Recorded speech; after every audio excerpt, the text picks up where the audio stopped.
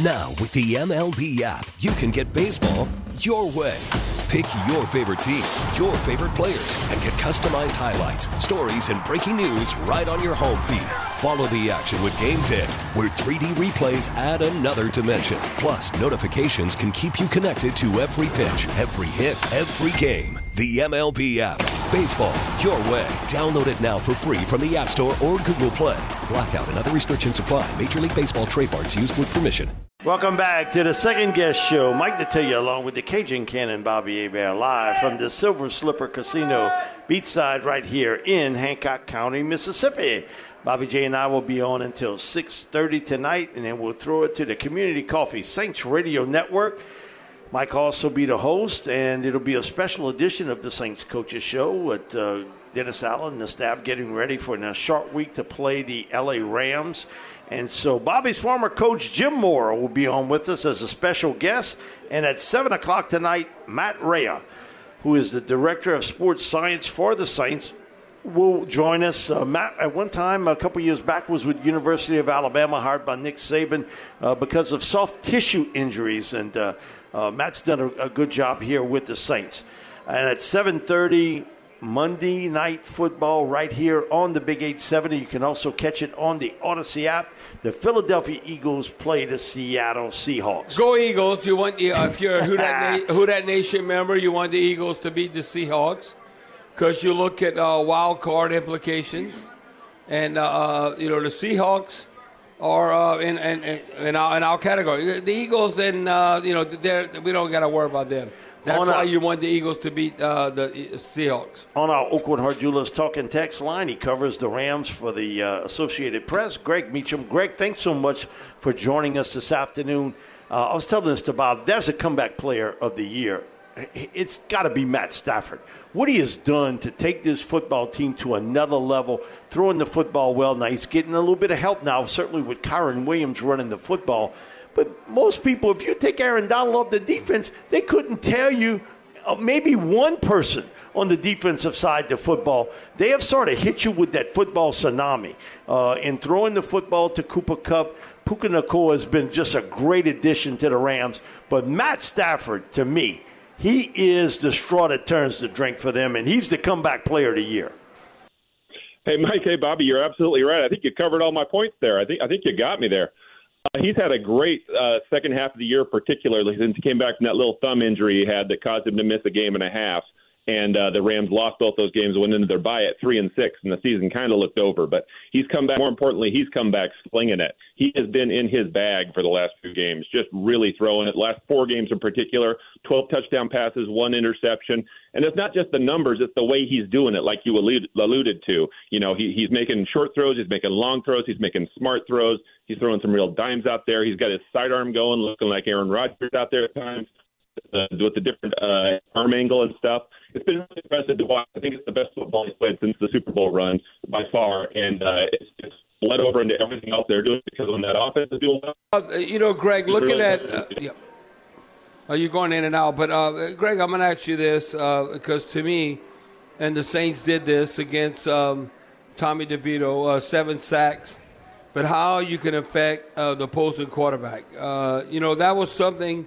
It was slacking this season compared to previous seasons.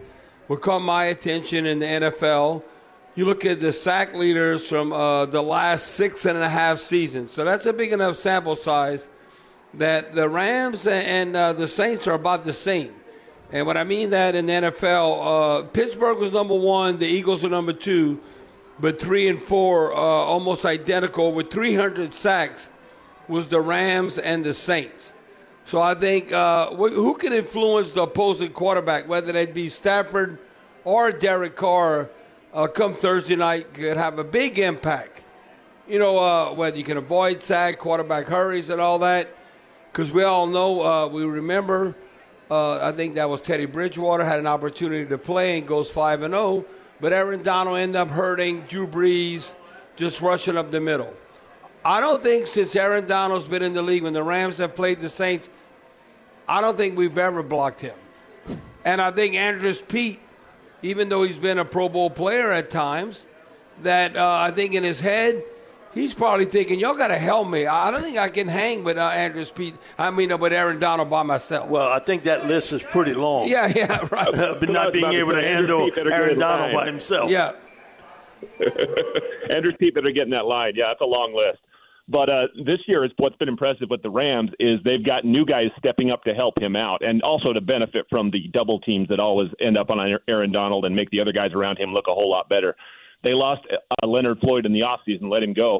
But they've had 2 draft picks step in who have done a really good job rushing the quarterback. As of last week, they were the top 2 guys among rookies for sacks this season. That's Byron Young on the edge and Kobe Turner at the nose tackle. He's another nose tackle kind of in the Aaron Donald interior lineman mode who likes to get after the quarterback.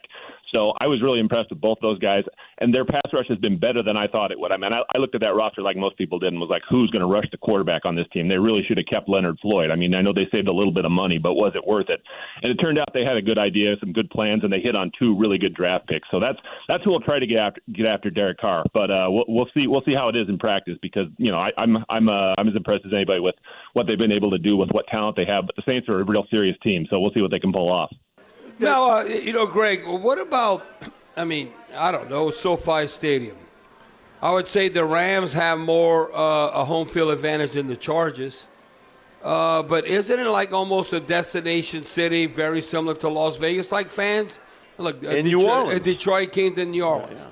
I mean, is that a case in point? I'm not saying maybe 50-50, but a lot of times you're probably dealing with that 50-50. Absolutely. There's absolutely a vibe like that. I mean, as you know, like we were saying, like Las Vegas, like Phoenix to a certain extent, like New Orleans, like Miami, the places where people actually want to go, they tend to attract a lot of visiting fans. I mean, you look into that schedule, you're saying, should I go to Green Bay or should I go to Los Angeles for the weekend in December? And you're going to pick Los Angeles. But having said that, the last 2 games, the Rams crowd has been dominant. They played teams that don't have generational, real loud national fan followings, which is the difference because that's what decides how many people sell their tickets and how many people buy those tickets at marked up prices. So you know what Saints Nation's like. I mean, that's going to be rocking in there. And the Rams may have to go back to using a silent count at home, but which they haven't had to do the last couple of games. But this time I would imagine the Saints have a bunch of rowdy boys who will come in and take care of that. So we'll see what happens. But it has not affected the Rams a lot this year. They played really well at home. They've been competitive. They've been tough. They blew a lead against Pittsburgh in the fourth quarter, which is probably their worst loss of the season, but you can't really credit that to the fans. It's more to the mistakes they made in the fourth quarter that weren't to do with that. So it always makes for a fun atmosphere. That's what I like. I like when crowds are rowdy and having a good time. Whoever they're cheering for doesn't really matter to me as a journalist. So I like a good time in the stadium. That's a fun stadium when it's rocking. Kyren Williams, your thoughts on him because he has really played well for this team the last few weeks. Man, he's been a godsend at that halfback position. Absolutely. I don't know that they fully knew what they had with him when they got him in the 5th round. They knew he was good. And it's extra special, too, because he grew up in St. Louis as a Steven Jackson fan, as a St. Louis Rams fan, and now he's making his childhood dreams come true, and you got to love that. But he's been really impressive the last 7 weeks. I think he has 5 100-yard games in the last 7 with a break in there for an ankle injury, which kept him out for 4 games. He probably only needed like 2 or 3, so he's extremely fresh compared to a lot of running backs who get a ton of carries. He's been very oh man, he's got moves, he's got slickness, and he's got confidence too, which makes a huge difference with a running back. How confident they are with the ball, what they can do when they see moves, and to use what they know and their backup knowledge from previously. It's been really fun to watch, and he's an exciting personality. He's an upbeat personality. He's already becoming a leader in the locker room. I think they really hit well on him, and it made their decision to have to move on from Cam Akers a whole lot easier because they had this guy in the pocket, and then he's been even better than they thought once they gave him the number 1 job. Now, Greg, before we let you run, a couple of points or questions right here. What is the fan base? Where are they at right now when you look like Sean McVay? He's freaking young. He's only 37 years old, and then you have a disappointing season. You can't get burned out, I guess, when you're that young. But it seems like the Rams have rebounded. I want you to comment on Sean McVay, and then also, is there a better story when an individual coming out of nowhere?